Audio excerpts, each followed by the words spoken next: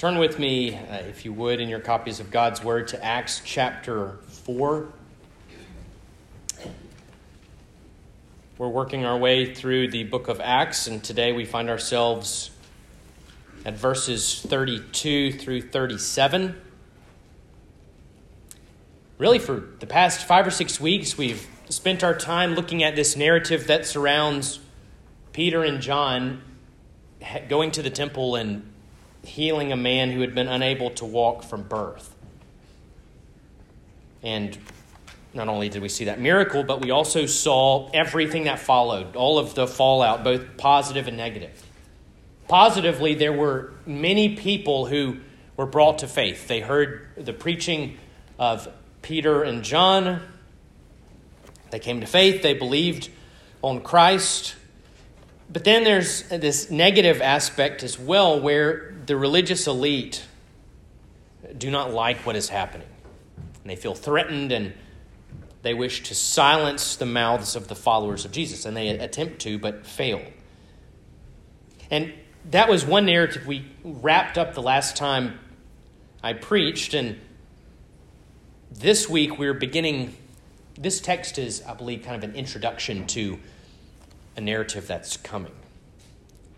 A story you're probably familiar with, if you're familiar with the book of Acts, the story of Ananias and Sapphira.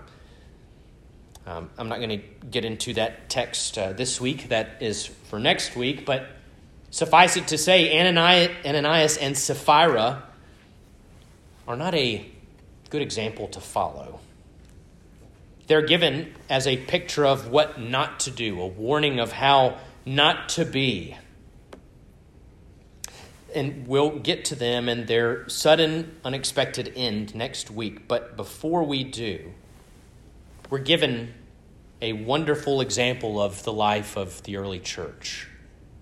This text is going to be very similar to the text we saw at the end of Acts chapter 2. That was another picture that was given. You remember it. I'll read it. I'll read sections of it for you. They devoted themselves to the apostles' teaching and to the fellowship and to the breaking of bread and the prayers. And all who believed were together, and they had all things in common, and they were selling their possessions and belongings and distributing the proceeds to all as any had need. And the Lord added to their number day by day those who were being saved. Do you remember? It's a wonderful passage. Well, we're given another one this week. It's quite similar. We're given a picture of the church at its best, specifically the harmony that is characteristic of faithful gospel churches. And notice that as we read this passage, we see that the Christian life is public. The Christian life is not something we do in our own home, behind closed doors, and the privacy of our home. It's not secret. It's not some type of secret society or club. I mean, I can come out and tell you exactly what we believe as a church. We aren't hiding anything. Christianity is very public. And Luke, in this letter to Theophilus, describes in detail the life and the practices and the fellowship and the community of the church. It's easy to do because it could be seen. And so as we read and work our way through this passage, remember that our faith, it is not hidden, it is not private, it is to be displayed to the outside world. You know, there's two tendencies here as Christians. We are to be unified to God through Christ, and we're also to be unified to one another. That's easy to mess up, though. Sometimes we'll be unified with one another, but not to our God. And then sometimes we have the attitude, well, it's just me and my Savior, and I don't need anyone else. It's just the two of us. No, we're in fellowship with our God through Jesus Christ, and we're in fellowship with one another. And if we're inconsistent there, the world is going to see and recognize it. So before we get into this text, let's pray together. Father God, I know my desire as a minister and that our desire as a congregation is to live and to exist as a church, as a local church, as the bride of Christ, in a way that is honoring to you and helpful to one another. Father, would you help us? Would we see something of the early church here? And Father, by your grace and by the power of the Spirit, would you perform the same work here in this little congregation? We ask in Jesus' name. Amen.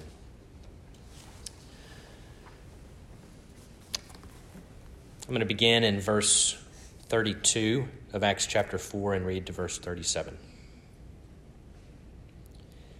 Now the full number of those who believed were of one heart and soul, and no one said that any of the things that belonged to him was his own, but they had everything in common.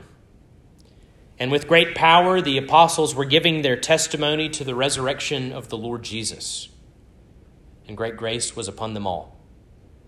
There was not a needy person among them, for as many as were owners of lands or houses sold them and brought the proceeds of what was sold and laid it at the apostles' feet. And it was distributed to each as any had need.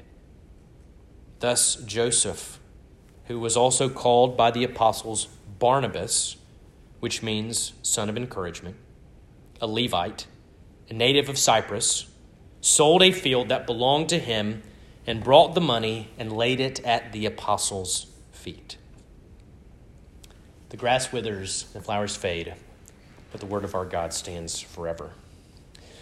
Three things I want us to see in this picture of the church at its best, and that's unity and giving and testimony. The unity of the church, the giving of the church, and the testimony of the church. And we're going to start with unity. One essential of the church, being the church, is living in unity with one another. We see this in the first half of verse 32. Now the full number of those who believed were of one heart and soul. There's a good deal of confusion over unity today. We need to specify what kind of unity we're talking about.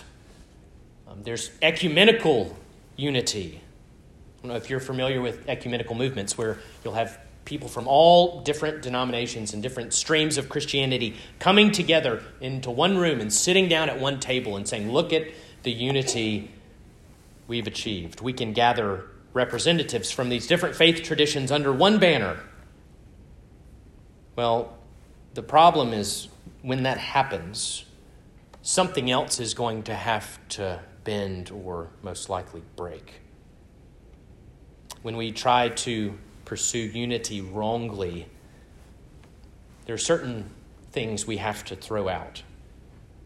There will be certain beliefs we have to leave at the door, or maybe some rough edges to the gospel that have to be smoothed out and able to get everyone to the table. If you gathered an ecumenical movement at a table, there will be doctrines you'll have to leave out. The existence and reality of hell, the exclusivity of Christ, the biblical definition of marriage and the family, God's sovereignty and salvation, all of these will be left out. But for many, it's okay to throw these out because we've achieved unity. These movements, as I said, may appear to be unified, but really they are not that all unified. I know the church that I was a part of for 26 years, that I grew up in, that my wonderful parents are still a part of, the United Methodist Church. My parents can tell you, they are united in name only right now. There's a great struggle going on within that denomination. And so we need to ask, what is the basis of unity? Is the basis of unity simply being unified for unified's sake? Look at all the different people we have sitting at this table. A.W. Tozer provides a wonderful example of Christian unity. I'm going to read to you his quote, and then we'll talk about it. He writes, "Has it ever occurred to you that 100 pianos, all tuned to the same fork, are automatically tuned to each other? They are of one accord by being tuned, not to each other, but to another standard to which each one must individually bow. So 100 worshipers, met together, each one looking away to Christ, are closer in heart to each other than they could possibly be were they to become unity conscious and turn their eyes away from God and strive for closer fellowship." I don't know if I hope the piano analogy makes sense to you. You have 100 pianos in a room, and let's imagine the Yamaha says, "All right, I'll play my middle C," and then the Kaiway says, "I'll play my middle C," and the Steinway says, "All right, I'll play my middle C," and they all start to adjust to one another. What's going to happen is you're going to have a room full of pianos that are all out of tune. They're going to be flat or sharp. They might be so together, but they'll all be out of tune. Rather, bring in the tuning fork and go to each individual piano and tune each one, and you will have a room filled with perfectly tuned pianos because they are all submitting to one standard. That's the picture of the church. When we all gather together and leave out the tuning fork, we'll all become out of tune. But if we all will look to Christ and who he is, we'll be closer to each other than we could possibly be any other way. See, true Christian unity is not found in giving up certain things so that we can get along. True Christian unity is found in looking to Jesus and what does the Scripture say about him. Now, there are going to be things that we will disagree on. There will be secondary and tertiary disagreements that we have. Maybe we have some over baptism or the like. But those are secondary. The primary thing that unifies us is looking to Jesus and who is he. We then see that this unity produced one heart and soul among the believers. You know what the word heart means? Every time you see heart in Scripture, imagine that you were an onion and I could peel back all of the layers of who you are. At the very center, very bottom layer, that's what the Bible describes as the heart. So who are you at the center of who you are? The wellspring of your being, the deepest part of what it means to be you. That's the heart. We're told that they were one in heart. They were of the same heart. They were of the same soul, the same mind. They were thinking along the same lines. They were thinking the same things about God and his Son and the Holy Spirit who empowered them. They were unified in heart and soul. And can we just say this was amazing? Because remember who we're talking about. These weren't people who all looked the same. I mean, you look back at Acts chapter 2, and you have a list of people that come from different backgrounds and different cultural heritages and different countries. They didn't look the same. They didn't talk the same. You had Parthians and Medes and Elamites and residents of Mesopotamia, Judea and Cappadocia, Pontus and Asia, Phrygia, Pamphylia, Egypt, and parts of Libya belonging to Cyrene, visitors from Rome, both Jews and proselytes, Cretans and Arabians. That's who we're talking about. United in heart and soul. Did some of those groups have cultural baggage that they brought? Maybe a difficult history? Some of those groups had not been nice to other groups in the past? You better believe it. And yet they were all unified in Jesus. He was the tuning fork. You know, there's always danger of division in the church. It's no different today. There's danger of division in the church, and that danger is putting anything before who you are in Christ. Putting anything else before that tuning fork that aligns us all to the same standard. Doesn't matter what it is. Nothing should be put in that place. There's a great danger, I believe, today, and it's not new, but it's one we're seeing today, of putting your ethnicity. I'm a white Christian, I'm a black Christian, I'm a Hispanic Christian, I'm an Asian Christian. The early church had that attitude. All of these groups never would have had this unity we read of. And yet they're unified in heart and soul. Now notice, Christian unity here does not mean that everyone is identical. We aren't saying that these are just a bunch of little clones who all believe the same thing and talk the same way, and that's not true at all. They're not always going to see eye to eye. We know that Barnabas and Paul later will go their separate ways. There will be things that divide us. We will have differences, like I said, on secondary issues. But the tuning fork is always the same. The tuning fork is the work of Jesus Christ as revealed in Scripture. You know, sometimes you have the wish. I'm looking forward to in glory all the believers being together and singing praises to God together and worshiping God together. And it's a day I'm so excited and look forward to. My heart yearns for that. And, you know, you kind of wish we could do that now. Couldn't everyone be in the same denomination?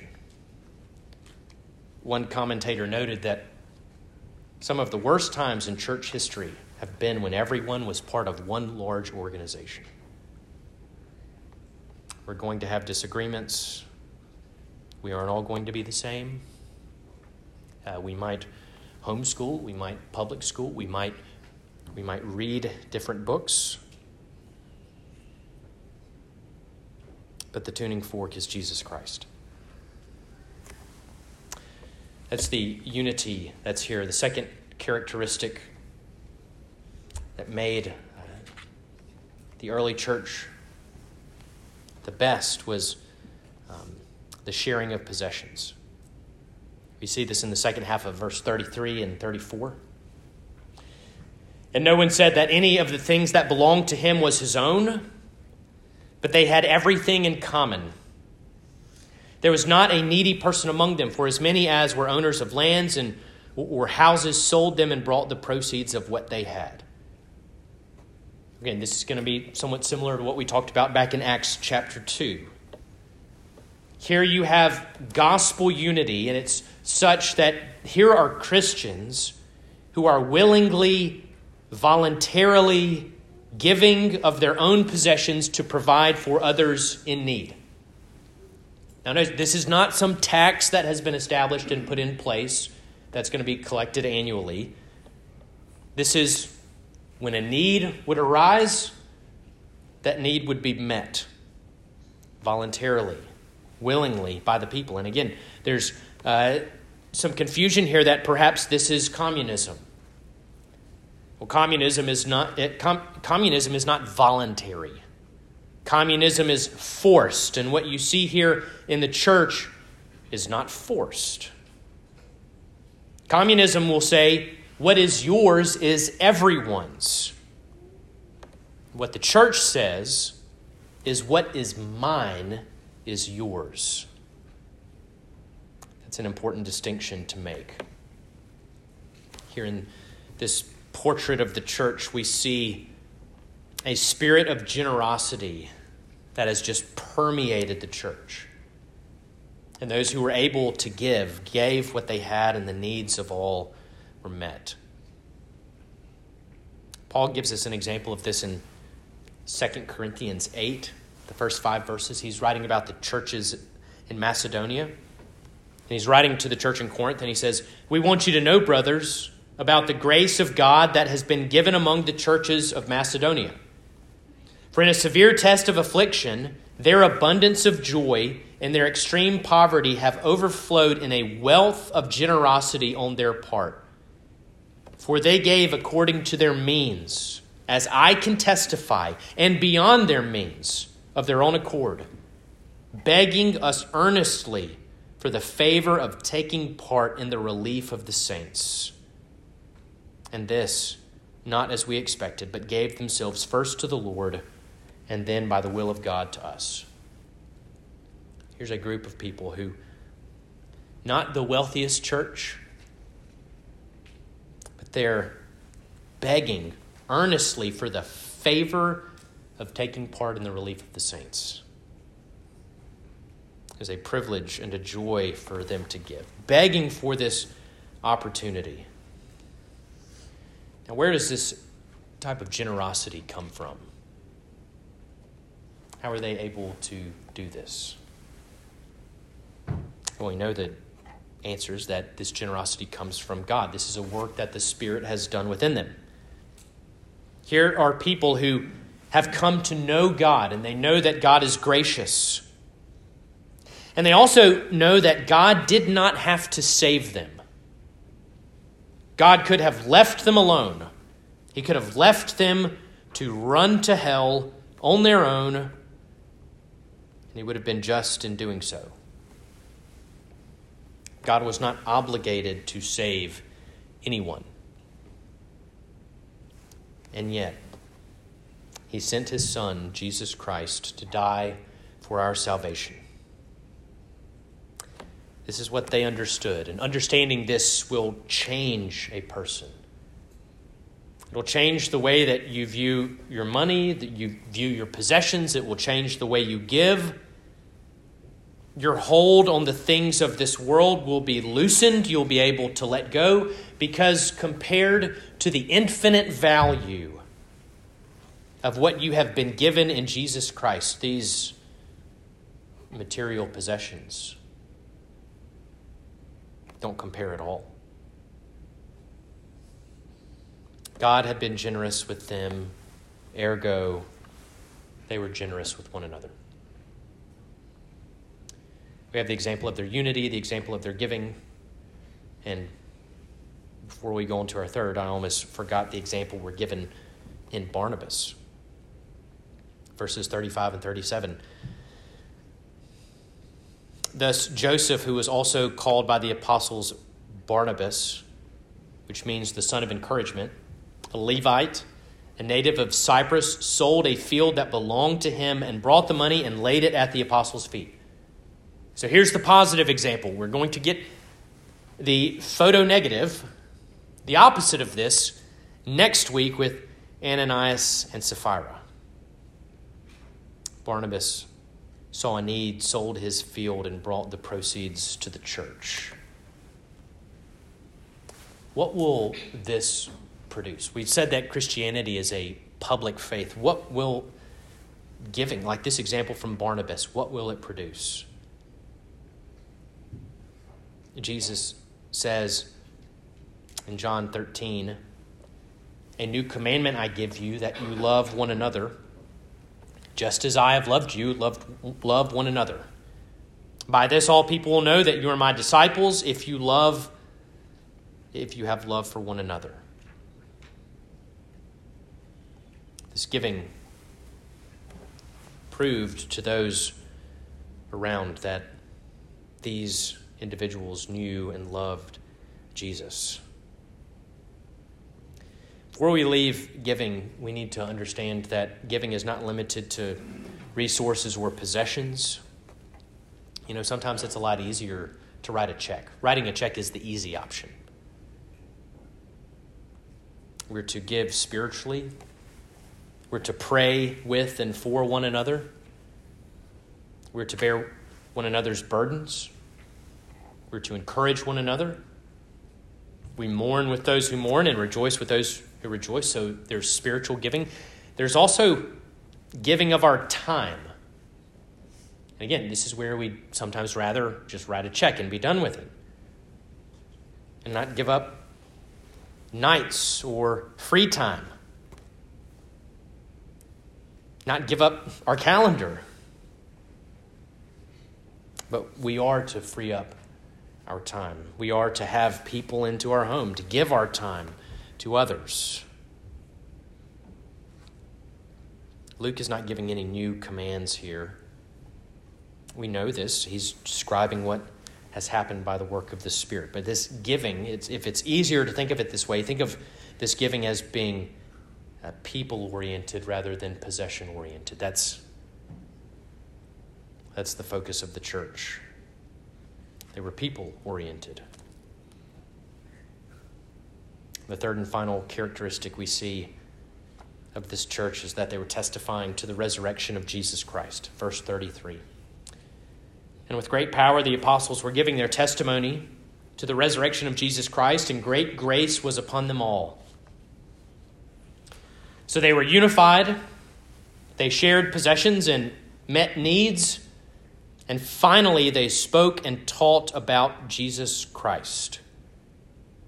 So here are the same men who had been called by Jesus, and they'd lived with him and traveled with him, and they saw him crucified, and they saw and spoke with him resurrected, and now they're testifying about him. And this is so simple, but it reminds us that the unity we see here, the love that they have from one another, where does it come from? The tuning fork, Jesus Christ. He was the love that would not let them go. He's the rock of ages cleft for them, and they knew it. And that's why they could find unity. That's why they could let goods go. It's why men like Barnabas even sold fields and property. We're told here at the end that there was great grace and great power. The word in the Greek that we translate as great could be translated as mega. So we see mega grace and mega power here. And they gave their testimony with great power and great grace. And the word that we have translated as power, if we go back and look at its origin, there's another English word that finds the same origin, and that word is dynamite. What a picture of the testimony, the message of Jesus going forth. That the strongholds of Satan and the barriers and the walls and the gates that have been put up by the world to keep the good news of Jesus Christ out, those are being blown up. And the good news of the gospel is going forth. And along with it was great grace. I hope grace never becomes one of those buzzwords for us. We need to understand what it means. Grace is unmerited favor. I did not deserve this. I did not earn this. There's nothing in me that makes me qualified to receive this, and yet the favor of God has been shown to me. That's grace. Jesus came to a people who were blind and living in darkness and hostile to God, and he gave them great or mega grace. We're grateful for that. We need mega grace. That grace was in the hearts of these Christians, and it came out, and the world witnessed it. May great grace be upon us all. Let's pray together. Father God, we read a passage like this, and we're very self-conscious. Maybe we're a little embarrassed. Maybe we feel inadequate, that this is not us. We are not doing this well. Father, would you help us? Like the Father who cried out to Jesus, Lord, I believe, help my unbelief. Father, would you help us in seeing the picture of this local church and their faithfulness. By your grace and by the power of your Spirit, would you duplicate those same characteristics in this little body? That we would love you well, and we would love each other and our community well. That you might be known and you might be praised. We ask this all in the name of our great Lord, Jesus Christ. Amen. Our final hymn of response is number 43. Again, it's another bulletin insert. Isaiah 43, if you would stand and join with me in singing.